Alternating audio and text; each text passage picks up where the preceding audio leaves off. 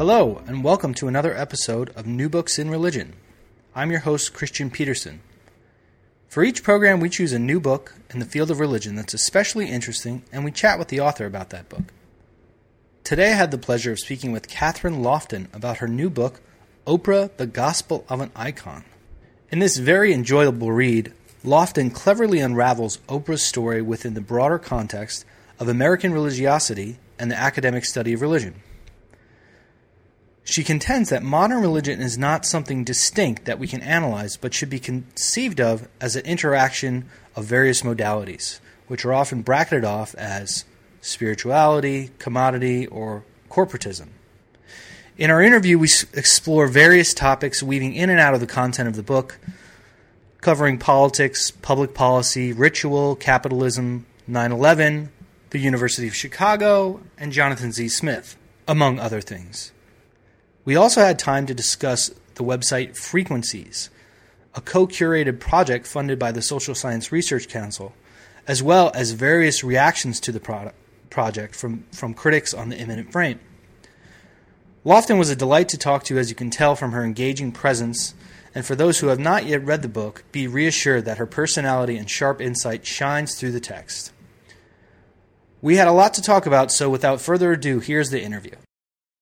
Welcome to another episode of New Books in Religion. Today, I have the pleasure of speaking with Kathryn Lofton about her wonderful, wonderful book, Oprah, the Gospel of an Icon. And thank you very much for joining us today, Kathryn. I really appreciate you making the time.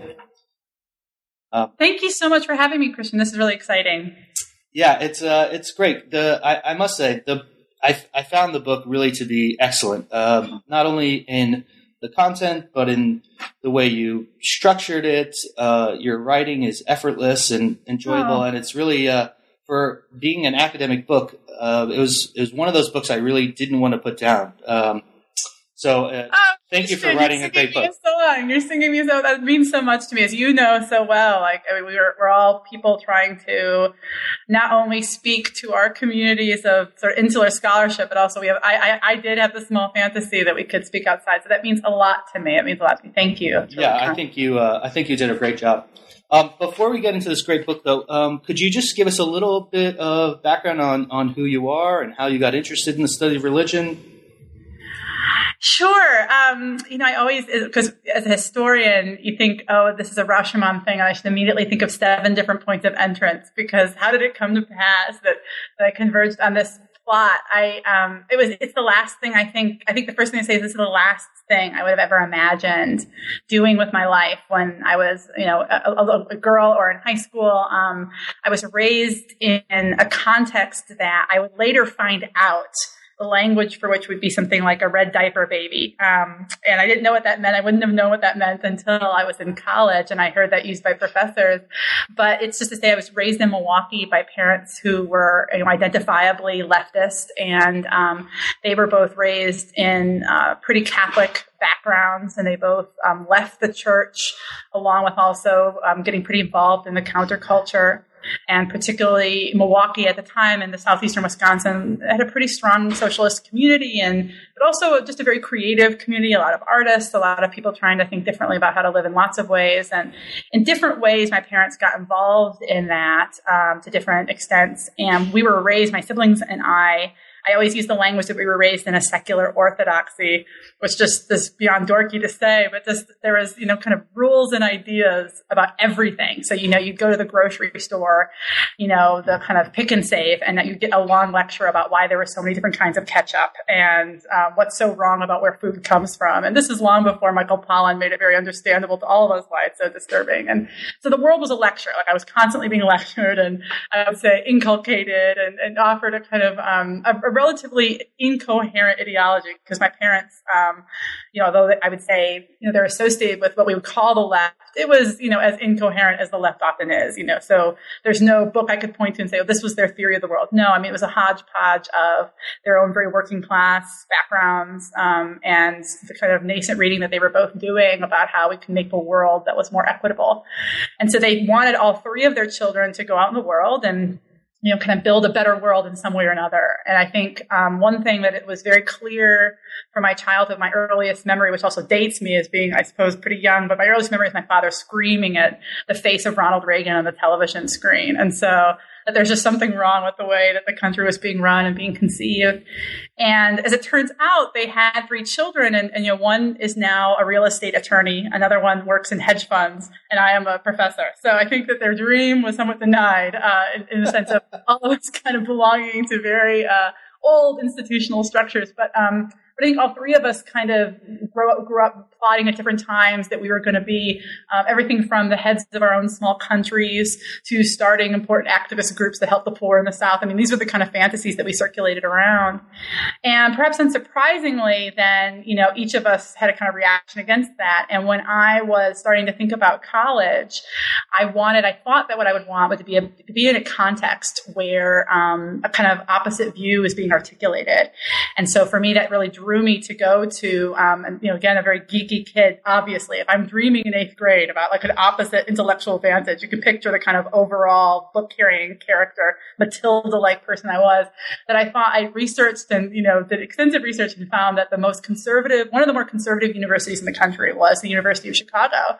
And I kind of was bent upon going there with this idea that I would encounter the other, the sort of the very critique that had produced the Reaganomics that had been so much the source of childhood anguish and anger. And so I kind of plotted, and I had, visions in my head. I was going to be a public policy major. And anyway, so I go to college and I go to this university and was very, very fortunate to go there. It's a great place, but it was a place that was at the time, and I think maybe to some extent still is, shrouded in a lot of lore about the depression of the undergraduates and the kind of bleak place for undergraduate life. And I didn't find it to be that way at all. I was so thrilled to be in a big city. I was so thrilled to be at a place with so many other people who wore overalls and had planned college futures from 8th grade forward. I was among my kin.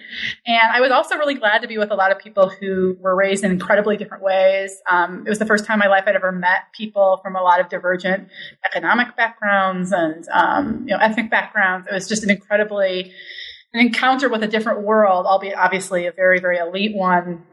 And in that context, I started studying public policy right away. That was kind of my passion. And I got very involved with all of at the time, the Obamas were there, and Michelle Obama was the Dean of Student Services. And she was really engaged in trying to make the undergraduate body, who were a pretty geeky cohort who rarely left the library, to get out into the city and be involved in the city. And I was doing a series of kind of volunteer engagements that were serving also as kind of sociology practicums. You would go and you would kind of get not credit hours, but you kind of get experience in the field in a variety of nonprofit situations. And I started going in particular to one soup kitchen and then to a youth program. So a soup kitchen kind of on the near north side, and a youth program that particularly targeted kids in what was at the time kind of the fading Robert Taylor homes, a public housing project that would eventually be phased out by Daley. And in both contexts, kind of 2 things happened to me. One is I really saw, and this again shows, I hope the whole story sounds like the most naive, dorky character in the world. Here I thought, you could change the world, go meet the, and I go into the world and I discover 2 things which are probably very obvious to everyone else in the world. One, it is really hard to change the world. It's a really hard thing. And I'm pretty sure that, bureaucracy and pushing around paper are not the most effective ways of changing the world, but that's what I was being trained in. I was being trained in thinking about how a situation and structures of situations are created, what's the best form of policy to form to try to give the basic modicum of services to people. And the kind of devastating encounter was twofold. One is I was at this soup kitchen one day, and I was supposed to be taking all these notes. So you went as an ethnographer and took a lot of notes on the circumstance. And I noticed it's a very, very big space, a famous large soup kitchen in Chicago. I noticed that there were 5 other women. I would say young white women, all probably from Northwestern, UIUC, and University of Chicago, taking notes on the room. And I felt immediately just kind of revulsed by myself. I sort of saw myself, and these women, I'm sure, are wonderful women who have gone on to notable service-oriented careers, but there was just something very strange, I thought, about us sitting in corners and observing the suffering of other people. And that felt very strange to me, but it was so integral to our training to kind of learn and watch the world in this particular way. And then secondly, in the youth programs I was involved with, this was an amazing operation that did so many different things and, had in its website and continues to this day to have all these kids who, because they go to these youth programs in the particular ways, they were both educational and recreational, they would go on to college and get scholarships. It was one of these great kind of uplift programs. But what I always found really upsetting about their press was that they didn't notice, the number of kids who went through the cracks. So I'd say in a given cohort, I did a Saturday morning mentorship program, about 16 girls. One of them would be that story. The other 15 would not be on the website. And one of the things that I noticed between two summers as I came back, and 3 of the girls who the year before had seemed just really bedraggled and struggling and came from pretty difficult home circumstances, when I came back the following fall, after having gone home to work for the summer, they were all just a little bit more upright. They, they dressed a little differently. They spoke a little differently. And I asked one of them, what happened to you girls this summer? And they all 3 invited me to their church. And they went to this church on the south side of Chicago, the Apostolic Church of God, which was run by the then kind of amazing, legendary Bishop Arthur Brazier. And I had it's worth knowing right away, Christian, I had never been inside a church. I'd been inside many synagogues for bar and bat mitzvah, but I had never been inside a church. I had a very strong view, very critical view of the church. The church here now is a monolith that was invented by my parents. And I went and I was just, in all those naive ways, I was just absolutely floored by what I witnessed, by the sense too that this church had all of these ministries in operation. And again, that's a word I'd never been heard before. I cannot express the level of my ignorance. So I go and I had never seen kind of religious ritual except in like Leap of Faith with Steve Martin. I was just a blank slate when it came to the question of religion. And then I go and it was a very powerful, enormous church. I'm not quite a mega church, but pretty big church, and Pentecostal, oneness Pentecostal. So, you had speaking in tongues, you had amazing singing, but more importantly, more to my immediate eye, although the singing and the glossolalia would become interesting to me, but the immediate was the political exigency of this place and the way in which, and political here was changing for me because I came in with this very liberal view of politics as large structural change. It's trying to create economic equality.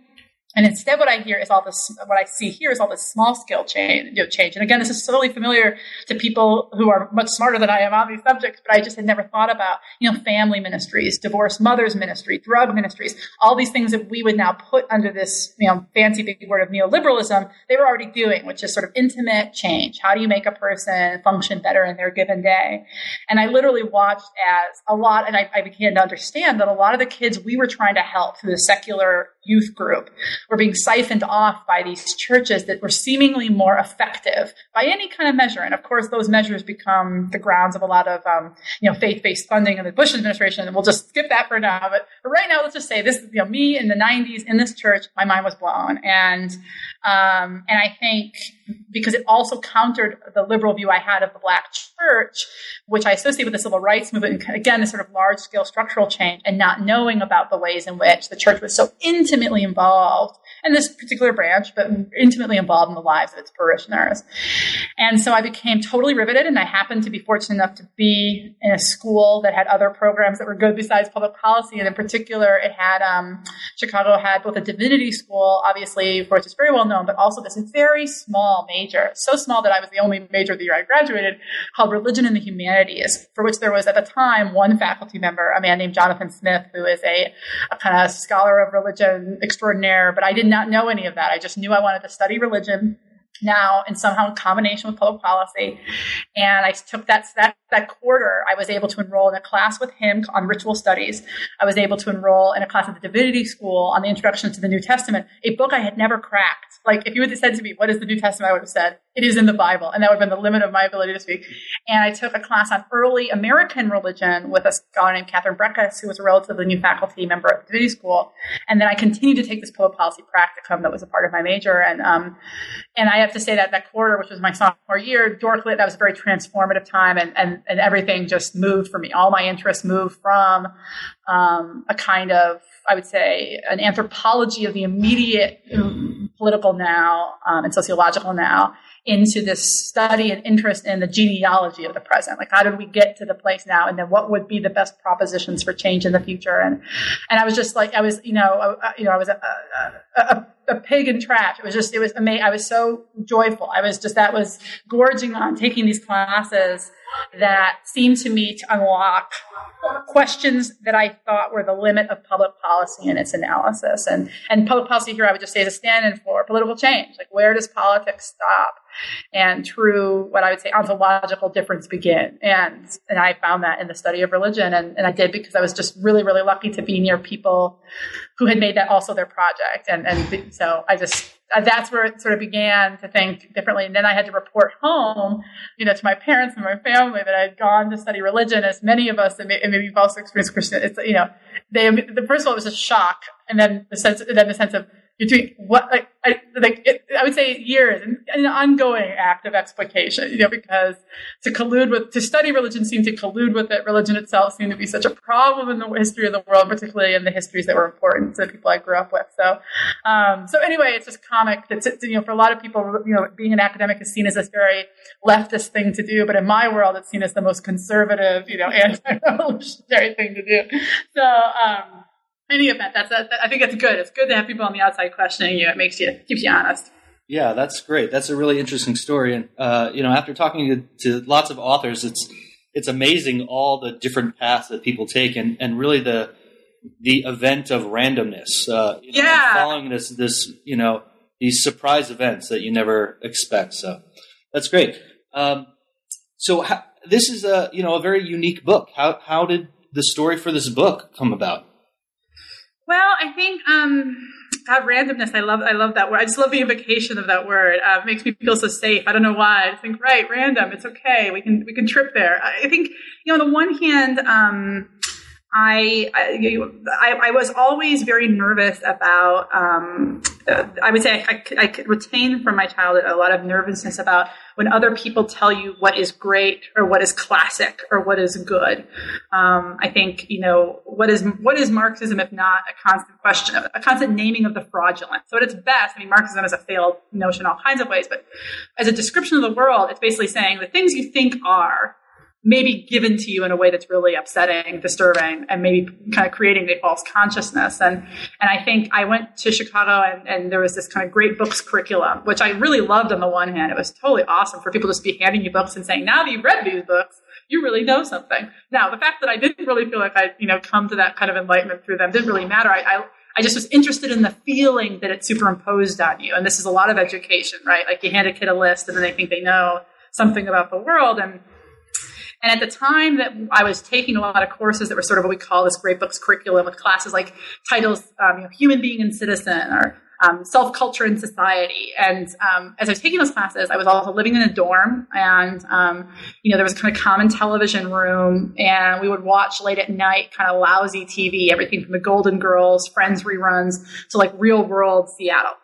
And, being the kinds of, again, like very large glasses, acne-ridden, overall wearing kids, we would sit in front of these kinds of programs and apply our, reading of Hobbes and Marx and Locke to these texts. And, this was real sport and fun. And, there'd be kind of a hierarchy would emerge of who could say the coolest thing relative to the dynamic of the Golden Girls and Irrigaray, So anyway, that was kind of what unfolded. And being in Chicago, Oprah Winfrey, her show repeated at night. So it was at 4 p.m., the standard hour for Oprah. At 11 p.m. it repeated. And so I would find myself really sailing in that hour. That would be an hour I would really be in my home, my wheelhouse. And I often found that for some people would really fade away. Like it was definitely the case that when that show came on, you'd see like a lot of the guys would leave the room or, it would not really, but for me, I found it riveting. There was something in that show.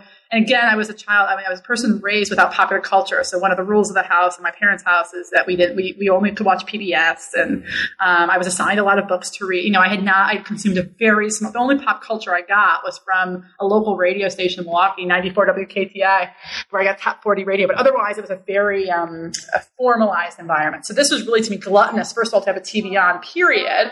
And then secondly, to be watching something that would be seen by any, and even a less strict parent, kind of the absurdity of Oprah Winfrey show where you have like just the decadence of human suffering on display. But I found it again, probably predictably really riveting and started to watch. And I wrote, and when I was in college, I wrote one paper about her show in a class that Smith did and sort of thinking about the ritual of the makeover. So early on, thinking about that.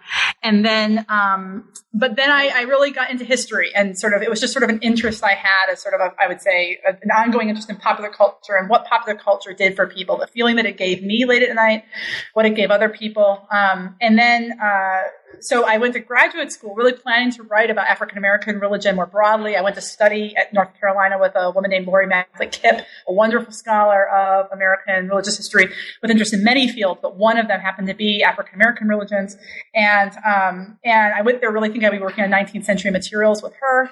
And indeed, from the beginning, she and my other advisors, including Tom Tweed and Grant Wacker, were all very encouraging of writing a historical project. The way you really kind of get your bona fides in this field, and I agreed with this, was to know intimately the archive and to understand the archival construction of history.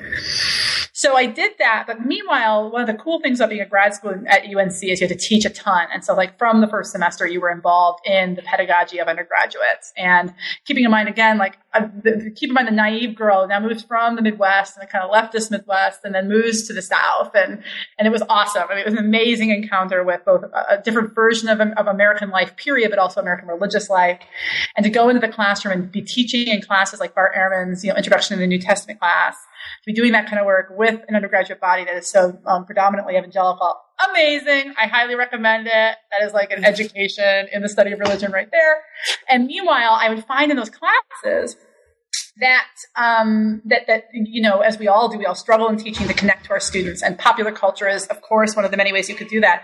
But I just consistently found that Oprah was a way. It seemed to me there was no subject in the study of religion, period. Like, I'm talking anything, taking your own materials in Islam or China. I mean, give me a subject. I could take it back to the And so I found that it didn't matter if I was teaching a class on the history of Christianity or world religions or introduction to Islam. It didn't, because we were just tossed into all these classes as graduate students there. Oprah just became a way for me to talk, and indeed pop culture in general. But meanwhile, I worked on a dissertation about ideas of the modern and late 19th century, and I kept doing work and scholarly work in other areas. But I just found in Oprah a repository that seemed unlimited. And then when I moved on from graduate school, I would just say a series of things came around in my life, both personally and politically, where it seemed to me just incredibly important that our work answer as exigent questions as possible. I would say probably the easiest thing to indicate is that, I had a dissertation. I was disappointed by it, frustrated by it. I was excited about studying American religious history. I remain an incredibly impassioned participant in that field.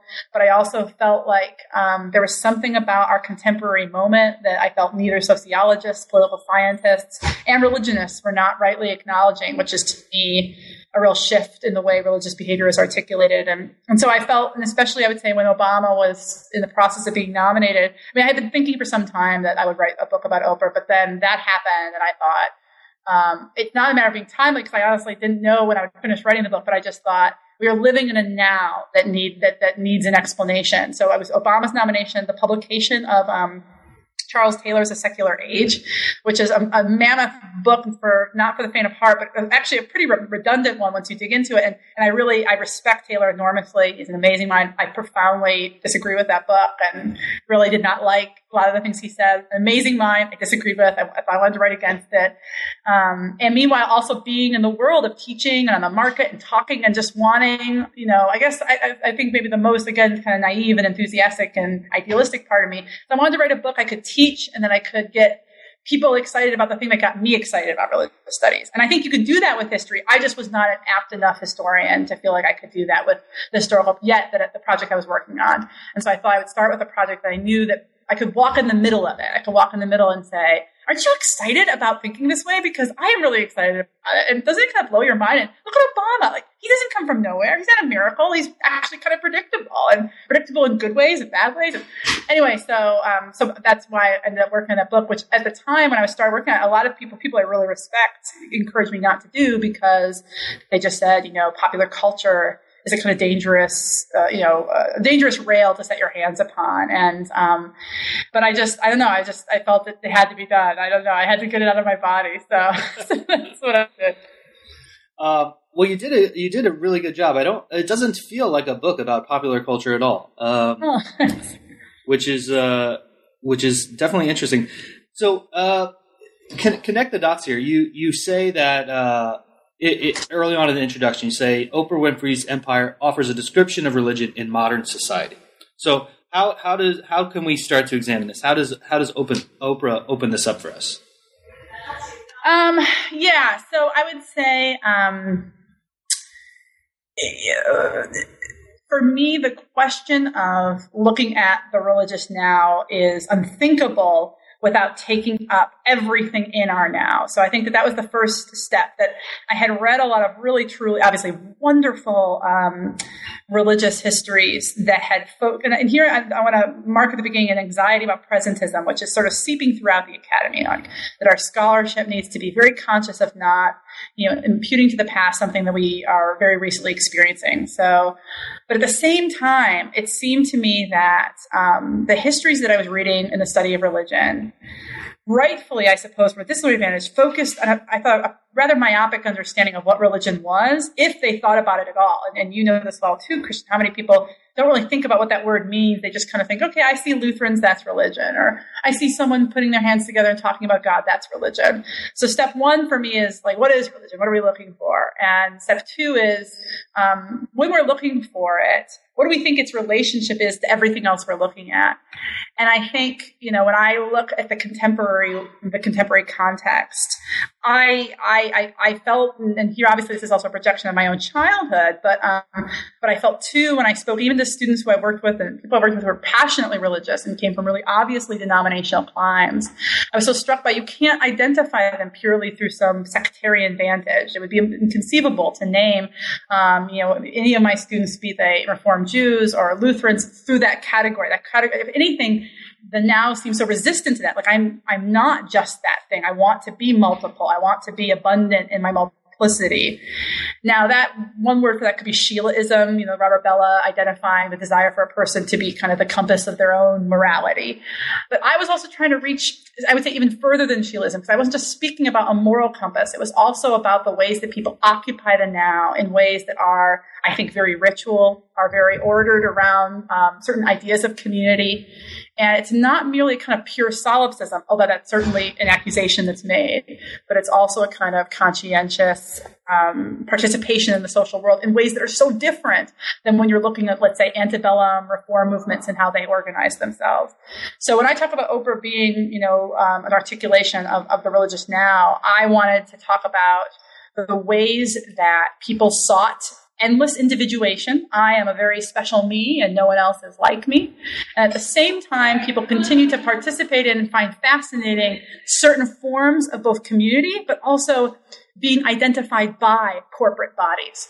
So, the easiest example of this is Facebook. I use it all the time. It's both unfortunate and brilliant in its perfection here because, Facebook is on the one hand, the endless individuation of us, right? Like you can design your page however you like. You have, and you get to connect, you make your own special networks. At the same time, it is Facebook organizing you. And that's where all the articles come out saying, that they're looking at your information. They make decisions about public and private. You really have to work within their structures. They're kind of difficult to figure out their privacy settings. So I wanted to talk about that way of living in the now, which both obviously invokes and evokes sectarian life. That is what we look like when we're in churches, synagogues, and obvious religious movements. But also kind of the way our broader consciousness is determined by something that's more of a matrix between self and multiple kinds of authority. So Oprah for me was both great because she's so easy in a way. Like couldn't have anything more easy than Oprah. She was regularly on. She's so nice. She gives you gifts. She talks about problems in a relatively simple way.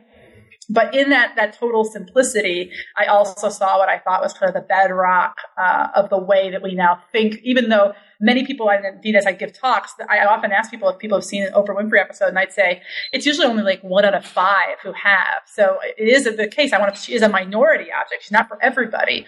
But in her, and in also the fact that she becomes such a majority figure, so we use her often as like an icon of America, of Black America, of success, of greatness, of a kind of deification of celebrity. But she's minority, not everybody, but I would say everybody has, I would argue, there's no one in modern America who doesn't have some experience of the kinds of things that Oprah creates. Yeah, and this, you bring this idea of kind of consumer culture as being very prominent, this idea of being part of the corporate. So in the case of Oprah, why does Oprah promote consumption, and what does, in her perspective, what does consumption do for, I don't know what to call them, but I guess the participant?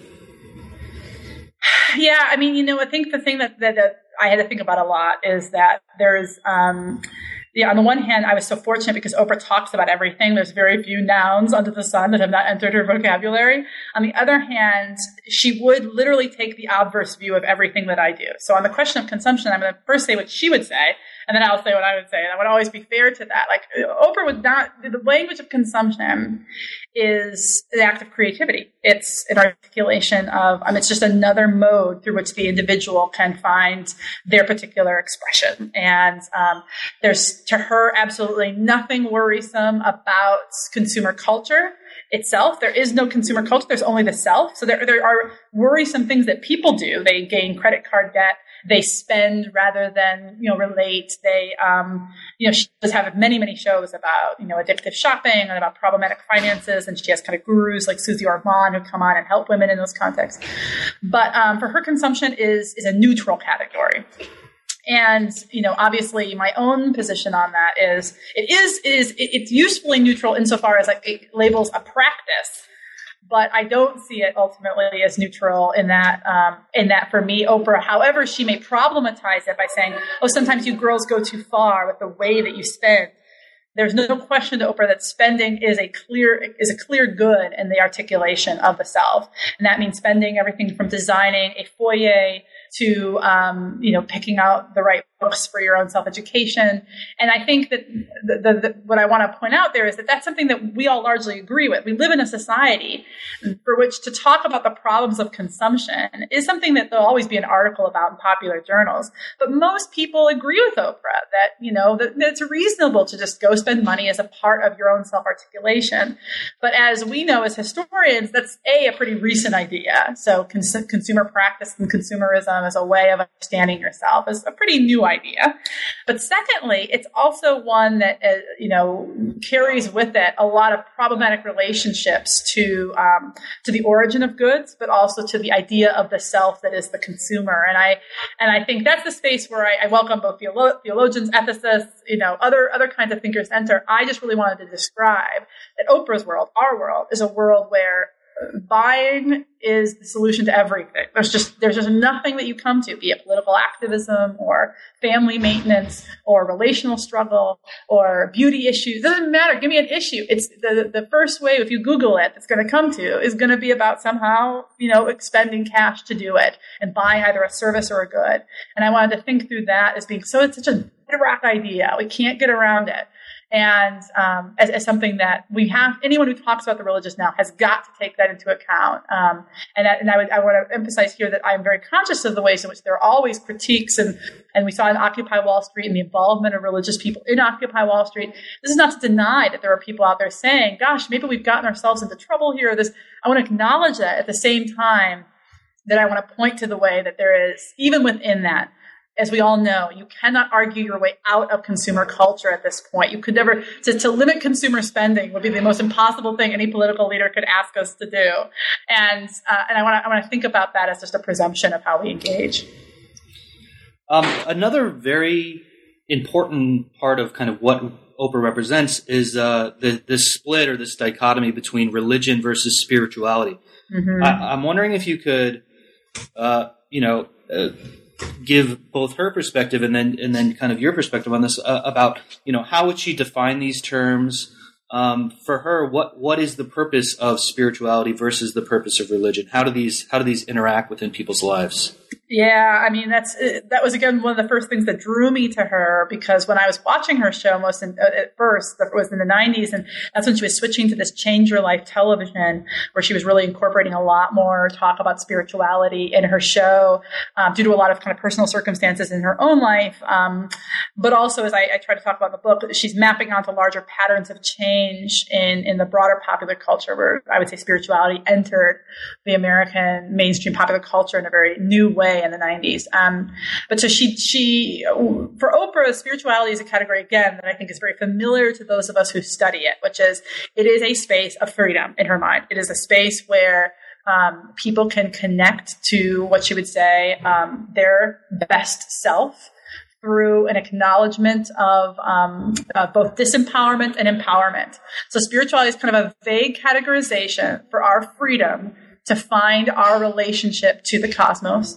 And that relationship, that relationship to something bigger than ourselves, as she says over and over again, is and should be as unpoliced as possible. That it should be a space where of quiet, of exploration, of multiplicity. Now, religion for her is the antithesis of that, is a structured relationship to that. I mean, it's not exactly the antithesis. It's just a structured version of the same thing. So religions tell you, oh, we know, this is her version, we know what your best life looks like. We know what your relationship with a higher power should be. Here's what it is. Here's how to practice it. Do it.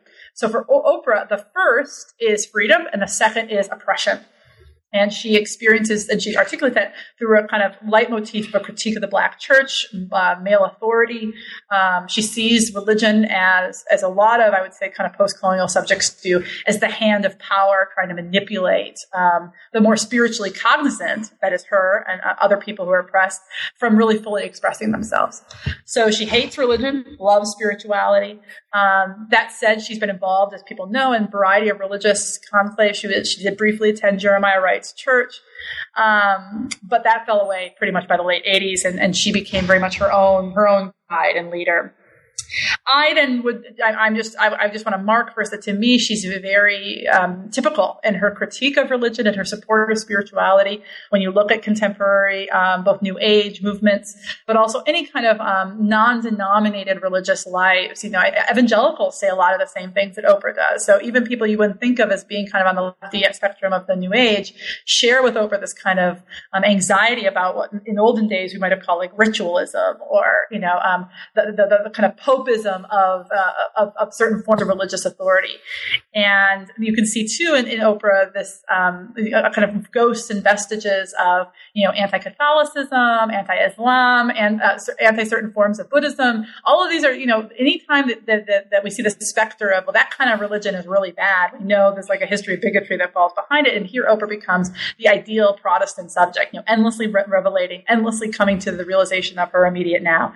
The difference for her is that she's also incorporating all other kinds of religious stuff. She's picking up any book on the bookstore shelf that appeals to her, from stuff about yoga, different as I talk about in the book, just all these different sorts of New Age leaders, the pastiche of the now, across ethnicity. And so I want to mark her both as very prototypical of a kind of basic position we all have of wanting to be free of ideas of structure. But then the thing I also want to look at is the structures that then guide her idea of freedom. And in that, I think obviously, those people who are interested in studying religions for which there are more structures would find her critique somewhat itself kind of crude and excessive. I think about Saba Mahmood's work about Islam, and kind of her anxiety of this sort of liberal view towards any kind of rule is an inhibition. Any kind of rule is an oppression. And Oprah is definitely someone who articulates that kind of liberalism. And therefore, in her descriptions of religion, I would say, becomes someone who is very much in the history of new religions, because she's, anytime you're going to propose a new religion, you almost always make a kind of full sweeping scale attack on everyone who's trying to do the same thing that you are, and saying, no, I'm the real, I'm spirit, the rest of them are religion. So I kind of want to mark her as being prototypical, indicative of a lot of patterns in the study of religion. But also I would say the kind of problematic way for me in which language of spirituality is so deeply tied to the history of capital and capitalism, and seems to collude pretty well, unsurprisingly, with notions of the marketplace. I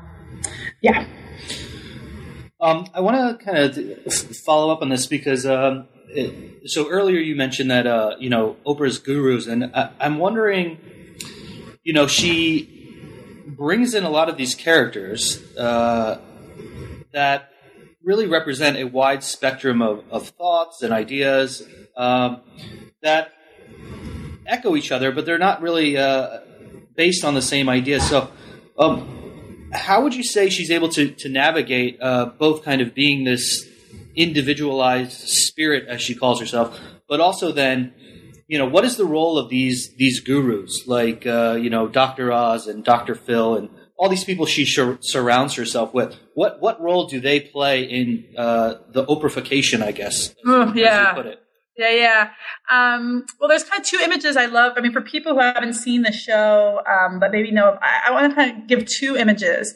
One, I want to just, maybe these are even more far-flung from people who are listening, their image. One is give the figure of Harvey Weinstein, who's the head of Miramax Studios. It's this independent movie studio. And I'm going to throw the image of him in the air, and then I want to throw the image of Bill Gates in the air. So two very different kinds of figure. So Bill Gates, head of Microsoft, and Harvey Weinstein, head of a movie studio. Both of those men are, I would argue, kind of brilliant at their work for different reasons. But one of the key ways that when you kind of read stuff about them, because one of the things I did in researching Oprah in particular is I read a lot of work I wanted to read a lot of stuff about corporate leaders and kind of business, the way MBAs are trained now to think of themselves as leaders, because Oprah had taught a class on leadership at Northwestern, and I kind of wanted to think through how do business people talk about this, the thing that we would call kind of charismatic authority or kind of the preacher type. And then secondly, I read a lot about kind of creative types of artists and how artists understand the idea of other people. And what we find when you look at someone like Bill Gates or Harvey Weinstein is that their genius is twofold. One, their genius is that they have some basic skill, an eye for a very particular thing. And in the case of Bill Gates, he obviously has this technological ability. Harvey Weinstein is a sort of a legendary, film critic. He knows a ton about movies. Like he just is gifted and from a young age, just like consumed them and knew a lot about them. But that is not enough. Like that's just being a nerd. What makes you a great corporation, a good leader of a corporation, is your ability to incorporate and to absorb and I would say be both humbled, have enough humility to recognize the possibility of someone else to brighten your star. And to know that the more you incorporate, the more that you're elaborating your vision. You're not diminished, you're elaborated. Now, obviously, that's a careful dance. And as you and I know, like many a sectarian split has happened because, a given preacher didn't realize how much more popular someone else's vision of the religion would be. But when it comes to corporate structuring, the best corporations are very good at not becoming monomaniacal, but at including competing forms of thought that you can recognize as similar. So what Oprah did really brilliantly is that every time she encountered a consultant that worked for her and made sense of something for her, she said, not only did she brilliant, this is what people always talk about in coverage of there, they say, she thinks that what works for her works for you. That's true. But what she also knew is that what is going to work for her, she has to also get some semblance of control over, because her product is herself and her transformation. And if somebody else can take over and name her transformation, that becomes a competitor to her. So she met Dr. Phil in Amarillo, Texas, when she was undergoing a lawsuit for having said that she'd never eat beef again, and beef futures fell. And so a group of cattlemen sued her.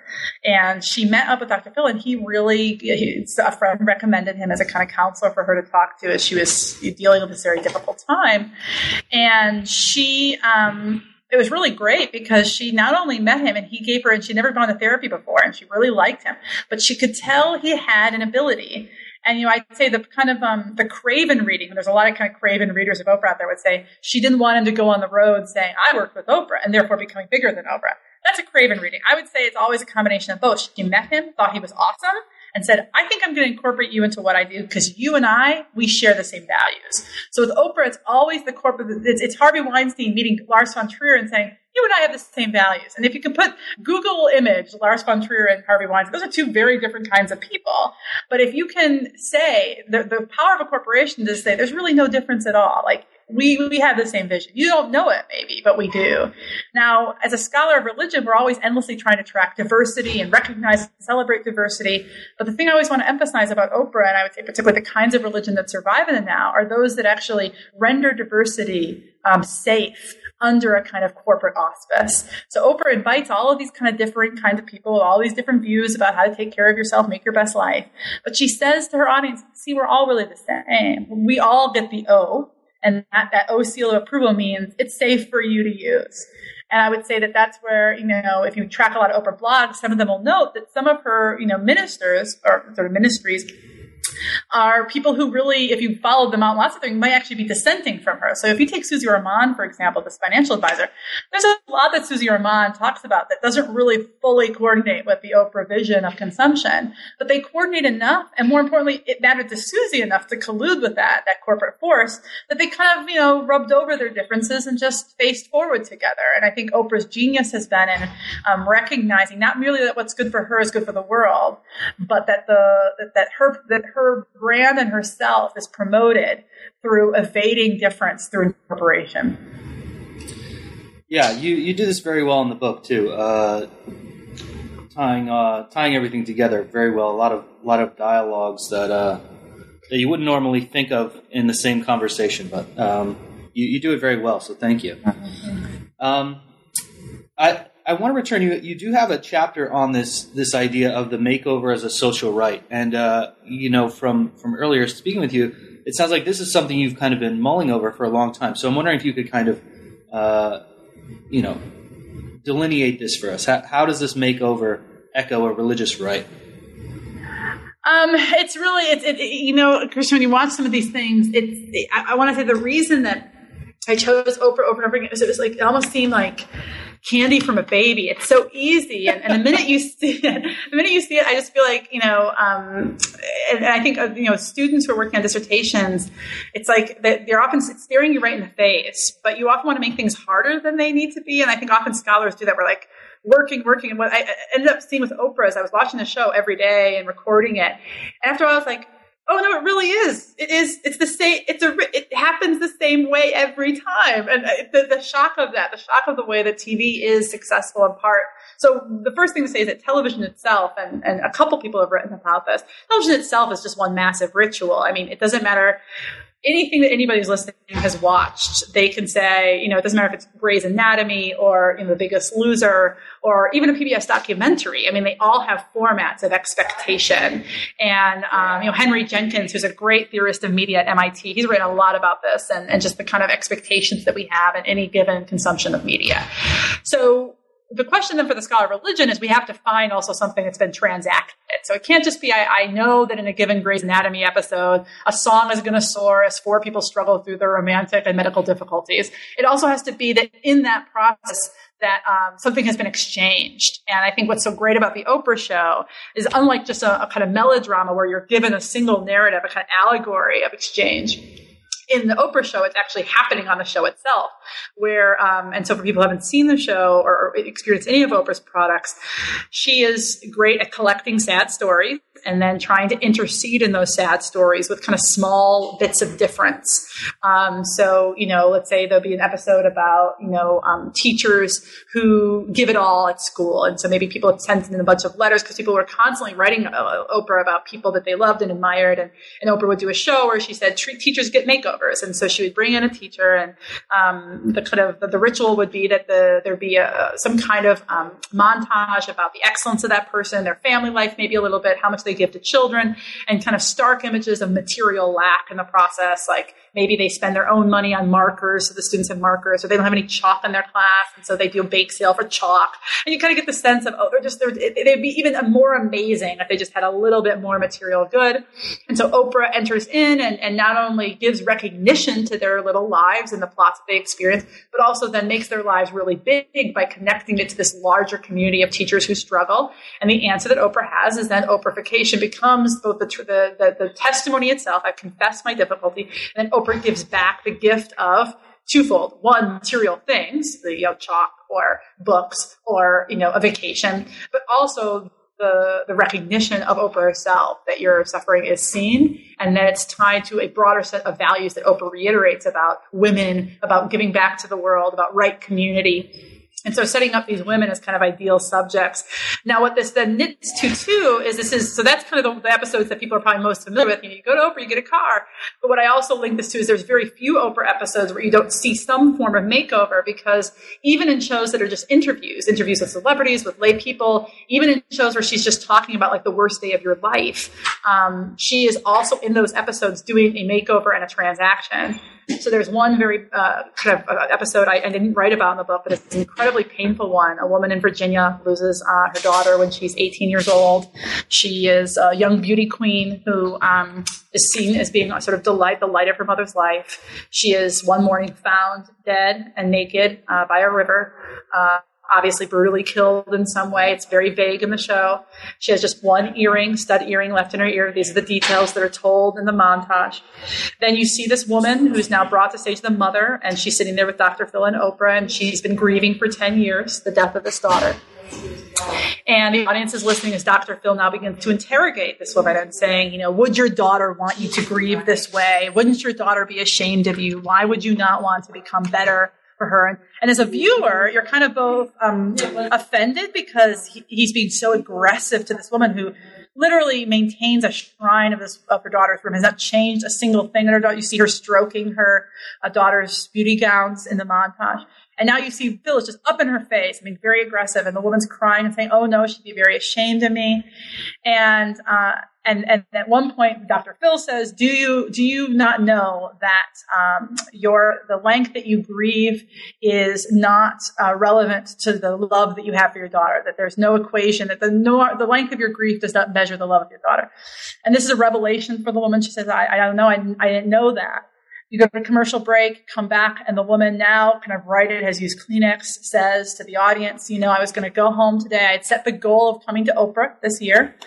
And I had said to myself that I would come tell Oprah my story and I would go home and commit suicide.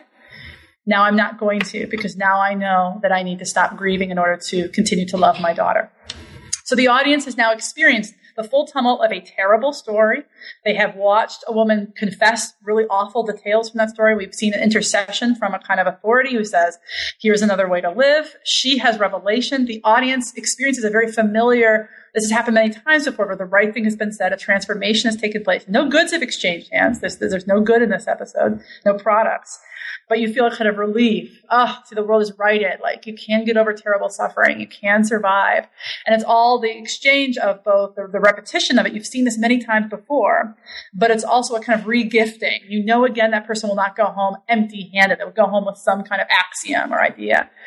And I think that's something that should be so familiar. Even if you've never seen an Oprah show, you've seen shows that do things like this. We've seen ways in which the dark side of human nature is exposed in really kind of grotesque ways. Like, why do we have to hear such vivid details of a woman's death, of a young woman's death, in order to feel better ourselves? Well, that's just how it's done, we all say to ourselves. But I kind of want to point out that way. And it doesn't matter if it's an ESPN classic documentary, which, always has the same bits in it, or Behind the Music on VH1. They all have kind of the same bits and tropes of revelation and collapse and revelation. And Oprah here just makes it into this very grand ritual. And I, in the book, talk about its relationship to kind of longer patterns in evangelical ritualization and other things like that. But the main thing I just want to point out is that in all of those, in that process, you notice that we've never really talked about why that young woman was murdered, or how do we think about death? What is the nature of grief? The larger abstract questions of this terrible tragedy are not brought up. What is brought up is sustenance, survival, relief, and the self salved for another couple days, or at least till the next episode. I'm wondering if you could talk about the role of Oprah, the italicized Oprah, as she's a minority in many ways, both her race, her gender. How has she been able to become uniquely accessible or uniquely universal? And you talk about her in this chapter on preaching. You set the stage with this scene after 9/11, and she's the representative. How is it that Oprah can be the representative for America? Yeah, I think it's there's a way in which, as you ask that question, Christian, I'd love to hear everyone else in the world give their answer to that. Because I'd love to hear what other, I thought about this project being ethnography. I decided against that very staunchly for several reasons, but because I really wanted to just arrest my eyes to her and to what she made. But I think in the chapter, I really try to posit a couple things about what I think she represents. And I try to use evidence from both her own corpus, but also from various critical responses to her. But I also want to say that I think that this is a kind of uncomfortable subject. Talking about what Oprah represents is not, it can be awkward for people, because one of the first things that I want to say is that the fact of her being an African-American woman is so incredibly important to her success in this historical moment. And I try to relate that in the book to a couple different strands of history. One is a kind of post-civil rights exhaustion, and the sense by, I think, a kind of broader white public that they don't want to be told what they've done wrong anymore. Now they just want to kind of feel good about the world and the equality that the 60s brought. They don't want to think about what we call de facto segregation. They just want to celebrate de jure segregation being over and kind of enter into the light of a new post-racial world. Now, the academics among us are kind of all wincing at that, like post-racial world, like the end of segregation. Okay, well, but meanwhile, Oprah, I think, represents both, A, I kind of hope, see, we're done with all those like bad problems, but also B, a much older, much more archaic familiarity between, I'd say, a white middle-class public and African-American service people, and the way in which the African-American woman in particular has represented nurturance and love and spiritual care throughout American history. And here it's an icon. The image of Mammy is one that comes to people's minds. Obviously, Oprah is no Mammy. She owns everything that she surveys. She is the capitalist. She is in charge. But there is a way in which I think she serves very much a kind of spiritual purity that we have historically ascribed to Black women because of the particular vantage of suffering that they've had. Now, at the same time, Oprah herself denies all the time being ascribed merely as Black and or woman. She wants those categories. She has thought a lot about them. She's made movies about them, but she is also wary. She is, I would say, very much a kind of what I would call herself a kind of a post-Reagan kind of a racial actor. She really does want identity to only be determinative as she says, not as anyone else says. She's herself said she's against things like affirmative action, for example. So I would say that she represents also, though, another kind of long mythology, which is the kind of Horatio Alger, up by your bootstraps, the fantasy of anyone can make it. And this is her own endless invocations of walking on a dirt road in Mississippi and segregated Mississippi. And that now she's this, this incredibly wealthy woman and sort of represents success in many ways. I'd say third, so first is a kind of long-standing racial imagery. Second is one orients around a kind of idea of American capitalist success. But third, I would just say is that we live in an age, and the 9/11 memorial was so powerful to me because those of you might not remember it, she was at the head. They had at the Yankee Stadium, they brought all these religious leaders, so people who represented specific denominations and sects, but then she was the overarching leader of that. For me, that was just a perfect metonym for the religious now. That whatever the particularity people may occupy, I go to this church, that church, this, in the end, Oprah is actually the ultimate religious leader because she incorporates all of them into herself. And I relate that to an image that we have in our mind of 1893 in the World's Fair, and that now we have, instead of a kind of obviously Protestant pastor, which is what happened in 1893, we have Oprah, who's the celebrity pastor. And here I think celebrity becomes also important, and that we live in an era where you're really not going to be successful in public life unless you develop and cultivate an aura of celebrity. And I think we see that in our politicians. I think we see that. I think, I feel like I would love to tell the Romney campaign, if Romney would only write an incredibly confessional memoir, if he'd written one a year ago, he'd have a much better running chance, where he actually talked about, everything from his marriage to being, in the struggle of his own Mormon past, which is actually fascinating, and his family's own genealogical relationship to Mormon. It's fascinating. But that he doesn't do that is one of the many reasons why he doesn't quite get, I think, the contemporary media situation, where if you cannot learn how to turn your story into a commodity and make yourself, therefore, into a kind of circulating commodity, you're not going to be successful. And Oprah here, when she's standing at in Yankee Stadium as the leader of that prayer, she wasn't just representing, because she has no relationship to New York City or to the 9/11 bombing. She was in Chicago. What does she have to do with it? Well, what she has to do with this is that she represents kind of simultaneously the American sense of hope for the future, because we're always going to survive economically, spiritually, because we have this sort of internal, endless ambition to move forward. but also a sense that that there is no rivets between us, that we can be incorporated into wholes, that whatever our own diversity is, the mass number of diverse faces, there is a kind of ideal American whole. And that could be any number of races, religions, creeds. And Oprah is, just like one could say that, at any given time, Julia Roberts or Charlize Theron may stand in for the beautiful face. Oprah stands in for an America, like the American, the best that America has to offer. And in that is obviously this strong strand of spirituality, but is also this racial and gendered and political past. This is a good segue to the epilogue, which you're doing a lot more in the book here, but I don't want to take your whole afternoon. But in the epilogue, you basically outline the steps of Oprahification, and you explain this in relation to Obama and how you talk about the Oprahification of Obama. So, what are these steps we take, and how did Obama do this? Yeah, I appreciate it's funny. When I was first working on this book, I was writing this book when I was fortunate. I was really, really lucky to get this great fellowship at Princeton, and I wrote the book that year. And that was the year that was 2008, 2009. So I wrote this thing that I write sometimes for this blog, The Immanent Frame, and they were trying to get responses to Obama's being elected in January. And I'd written on the subway in New York, just like driving. I was doing a bunch of things in New York one day, and I was just sitting there. I just literally stayed on a train line to the end from the Bronx and back, writing these notes because I wanted to write something for this blog that expressed both my own. I think like a lot of people, I took some pleasure in Obama's election, but I would say maybe more than some people, felt a lot of anxiety and just sort of disturbance about what had brought him to that office. So, I can say personally that he is truly a great man. He's a very thoughtful human being.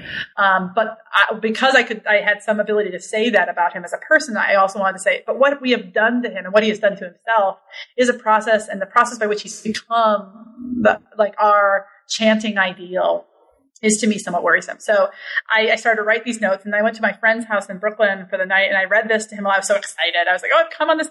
And I finished reading it, and he looked at me and he was like, you are such a killjoy. This is terrible. Like, what are you doing? This is the happiest day in American history. And you're just being, and I think it's because, for me, the Oprahification of Obama is about the strategies by which we produce agents of change, which I want to note to me is not the same thing as producing change. And so to me, it mattered to go through the different ways that I saw Obama being so ideal. And I do everything kind of from more joking things like, you have to have a name with an O in it because, it's good for chanting Obama and Oprah, but also, you need to have a dog and the kind of ways in which, like you too. So I kind of went to the joking things that they were connected by both Oprah and Obama, but also the more, saying the more substantial things about having a story of suffering that you yourself were never victim to, but were always constantly willing to trot out as your access to victims, to a kind of religious ecumenism that was Christian at its center, certainly Christian, but variable and could incorporate anything, to being able, I think a passage, so one of the things I write about is how, you are interested in, you support the gay causes, but you may ultimately not stand up for gay politics. And I sort of take the point that you have to kind of be the middle that makes the mass. And how does one become the middle? Given that we're all our own peculiar people, how do you become appropriate for the masses? And what I try to identify in that is how Obama made a very peculiar and strange person that he is into someone totally palatable and universal. And on the one hand, I want to say that I do think that that's fairly, quote unquote, natural to him. But I think the part of it that is indicative of what's strange is, one is I think that he came to office, and I think we all can say, whatever your politics are, that the politics of campaigning are so different than the strategies of legislation. And we see the struggles that Obama has had to actually be an agent of change. And I want to make an argument that the ways that we make ourselves so normative and middle may actually make it harder to be the leaders of difference. And I say this with all respect to him and to Mitt Romney and to anyone who attempts to be right now the middle of America. I think that the claiming of the middle actually restricts your ability to be, I would use language of truly revolutionary, queer, different, dissenting. And I think maybe the best icon of this is Michelle Obama herself, who is a wonderful, fascinating, tough-minded woman and has been made and has chosen to be made in the public eye as basically a series of J. Crew outfits advocating weight loss for American teenagers and youth and trying to help military moms. Both are reasonable causes, but they are unsurprisingly very domestic, very embodied causes for a woman who is a fierce intelligence. And I promise you can speak on any political issue with incredible ability and dexterity, but has been largely rendered a fashion plate. And that transformation, what makes her palatable, is to me a very fascinating subject and a site for both I think interest, because maybe this is the way certain kinds of change can come about, but also I think occasional disappointment and despair. Kathryn, if you don't mind, I'd like to leave the book for a moment, and the reason is because you've also done this wonderful project, Frequencies, which seems related because I feel like the Oprah book could have been one of the entries on this website. I'm wondering if you could just describe what Frequencies is for those who don't know, and maybe how that project came about, and what your purposes or aims or what you were hoping to achieve with that. Yeah. It's funny. The lark that kind of certain ideas can be. I was fortunate enough to be invited to participate in a series of events at the Social Science Research Council, which is an amazing nonprofit agency that basically supports exactly what its title suggests, but it tends to support work in the social sciences, which I am not a social scientist. But at the time, a wonderful scholar of American religion named Courtney Bender, another great scholar of American religion, Omar Rick Roberts, were leading a group on spirituality and political change. And they invited me and a couple other people to come and meet and talk about just, the state of thinking about the relationship between politics and spirituality. And at those meetings, I guess they were wonderful, but I think a couple of us in those meetings felt like we're not really making a change here. We're not really we should be doing more with this. There was a grant that Courtney and Omar had won from the Ford Foundation.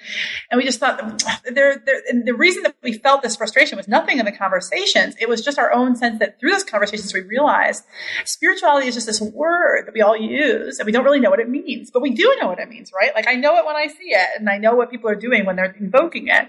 And we just kind of decided to, myself and a colleague, John Lardis Modern at Franklin and Marshall, we just started shooting around, what would be a way that you could kind of give a definition of spirituality? And we both kind of locked onto this idea of a curio cabinet, or trying to think about the ways in which spirituality is always labeled, first and foremost, as individuated, so that people could do whatever they want and mark it as spiritual.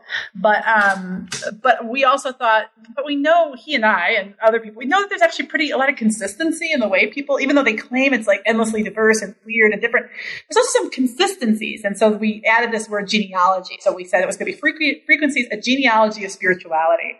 And the idea was to sort of try to pick up on frequencies, that is, pick up on ways that people talk about spirituality in the world and talk about it really specifically, while at the same time trying to maybe note, and this was going to be the second phase of the project, the ways in which they're patterned in their relationship. That was the word genealogy, the ways in which you consistently see, patterns.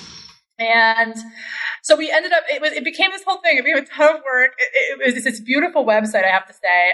I think this is the pleasure I take in it so we now have 100 entries. We posted 100 entries over 100 days of a variety of things, from Muhammad's hair to John Cage. The entries are amazing and they're very diverse. We asked friends of ours and scholars, people that we just knew were interested in the category of spirituality. We just prompted them, write about spirituality, and the only expectation we had, you had to be really specific, and it had to be an object or a thing or an idea.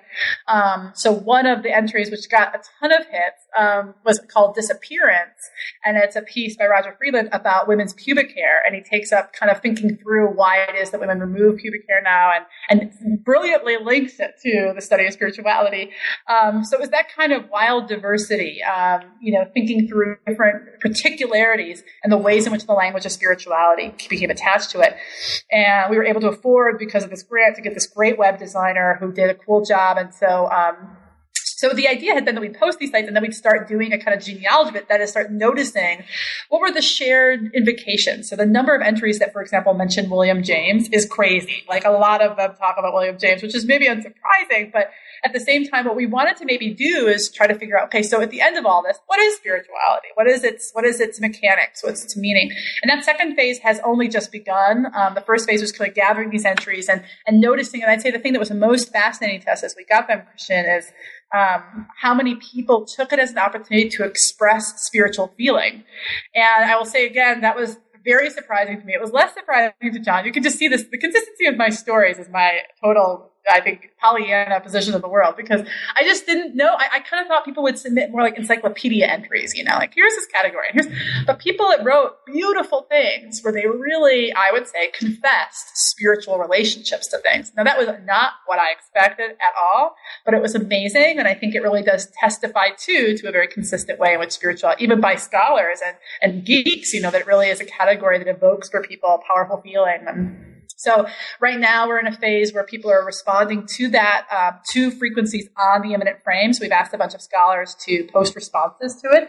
And that's been really great, interesting too. And like, some great criticism, some great support, just a lot of, because I think the site itself has elicited all the same kinds of responses that spirituality does. Even as it was meant to be this sort of like metacritical thing, it also becomes, interestingly, an artifact of spirituality.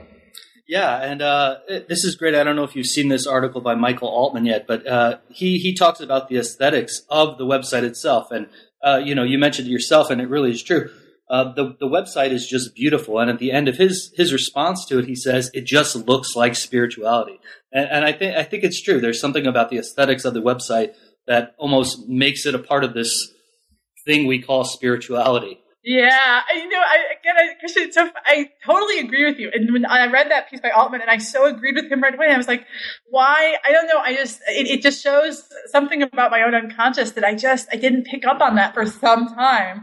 And then I was like, right, we have created this highly modernist aesthetic that in its sort of attempts at purification really do match that way in which spirituality is always attempting to find some higher ground away from the fray. And indeed, and I think I just want to point out that to me, I loved Altman's response. I love that kind of thing. And that's, to me, the great pleasure of this work, which is, you make these things, you push them in the world. And, for example, one of the things that I took a lot of pleasure from is that a woman wrote me saying that she was teaching my book in a class on feminist theology, which again is something I would never have thought about. But then she said, your book in my class got really negative responses. People are really angry about Oprah. They think she's really the death knell to theology. I mean, and to me, that's great. I would never have imagined that could be. But of course, that's what you do if you can try to render an object strongly enough that then it can be something that gets punched around a lot and used in that way. And I think that's what frequencies has become. It's an object that has, its structure is really lovely. And that was just really a great collaboration with this designer. But also the entries had a lot of integrity too. And because of that, precisely because of their integrity, they're now available to be under a lot of scrutiny. And Altman's piece is great, but there's a post on Immanent Frame right now by Russell McCutcheon, who's kind of a famous, critic of the study of religion. He just tears it apart. He just says, what are these people doing? This is the end. Like, because he goes the next stage of Altman and says, yeah, it's spiritual. What are you doing? You're in religious studies. And so to me, that's the grounds of great debate. I love that. That makes me just really happy. So, but again, it's the kind of thing that when we were doing it, we were just sort of like close to the grindstone with it. Okay, we just want to gather a lot of weird stuff in a space. And I think our kind of meta consciousness was dimmer than it probably should have been in its production. But well, thank you. I think it was a great project, and it obviously has sparked a lot of conversation, which that's the important part, right? Yeah, absolutely. So, Kathryn, we've taken a lot of time. I don't want to spend too much more, but if you don't mind, we'd love to hear about what you're working on now, what kind of things you have planned for the future, or maybe what other surprises and randomness you've stumbled upon. Thanks. Yeah. I'm kind of right now in 3 projects, I'd say. One, I'm working on a book-length study of a fundamentalist preacher from the early 20th century who was really involved with the formation of this pamphlet series called The Fundamentals, which is where we get that word fundamentalism. And he was kicked out of the ministry, the Presbyterian Church, because he was accused of sodomy. And so it's kind of a Ted Haggard case 100 years earlier, and I'm using it as a way to talk about the relationship between religion and sexuality. So this is my kind of homage to more historical work and a return to that, and it's really great. It's amazing, a really rich story, very sad story, but a really rich one. The second thing I'm working on is a piece that's kind of like run away from me. It's gotten so big, but it's intended for an edited volume that my colleague Sally Promi is working on sensory cultures of religion, and I'm writing for that a study of the history of the office cubicle and its history, which is a really interesting one, and especially as it orients around this one company called the Herman Miller Company, which is a furniture company, which if people listen to NPR, maybe they've heard about, like the Aeron chair. It's a very fancy, modernist furniture company, but it also is one of the companies we ascribe with the origin of the office cubicle. And so I'm writing about that because the innovation of the office cubicle is, perhaps unsurprisingly and predictably, given my interest, really associated to both the literal denominational history of southwestern Michigan and the Dutch Reformed Church that so predominates there, but also the person who designed the cubicle had a lot of really spiritual ambition for it and thought it was far from being the spiritless cage. He thought it was going to be like, the center of new monastic enlightenment. And, as we know, that didn't turn out so well for Dilbert and everyone else. But anyway, so it's a really weird story. And then third, my kind of long run, and, we'll probably never have, I'll probably die writing this book, is I'm writing a religious history of American happiness, and kind of thinking about how the idea of happiness, which is so big right now in psychology and studies of psychology, philosophy, everywhere you look, there's books on happiness, and I want to think about that category as a part of American religious history and the relationship between religious freedom and concepts of happiness. And that's like epic. And, I right now I teach at Yale currently, and there's a man who preceded me in my position named Sidney Alstrom, who wrote this mammoth book called The Religious History of the American People. And he spent much of his career working on it. So I kind of comfort me. It's like my Alstrom book. I'll work on it forever. I don't know if it'll ever come to an end, but if you ever come across anything about happiness, Christian, I take it. I'm gathering all materials. So I welcome recommendations. Okay, great. Well, we definitely look forward to all that. Hopefully, when those arrive, you would join us again. So, I'd love to. This has been so much fun, Christian. Thank you. Yeah, thanks again, Kathryn. It's been wonderful talking to you. And again, her new book is called Oprah, The Gospel of an Icon. So, thanks again, Kathryn. Thanks. Thanks for listening today. That was Kathryn Lofton from Yale University about her new book, Oprah, The Gospel of an Icon, which came out from University of California Press in 2011.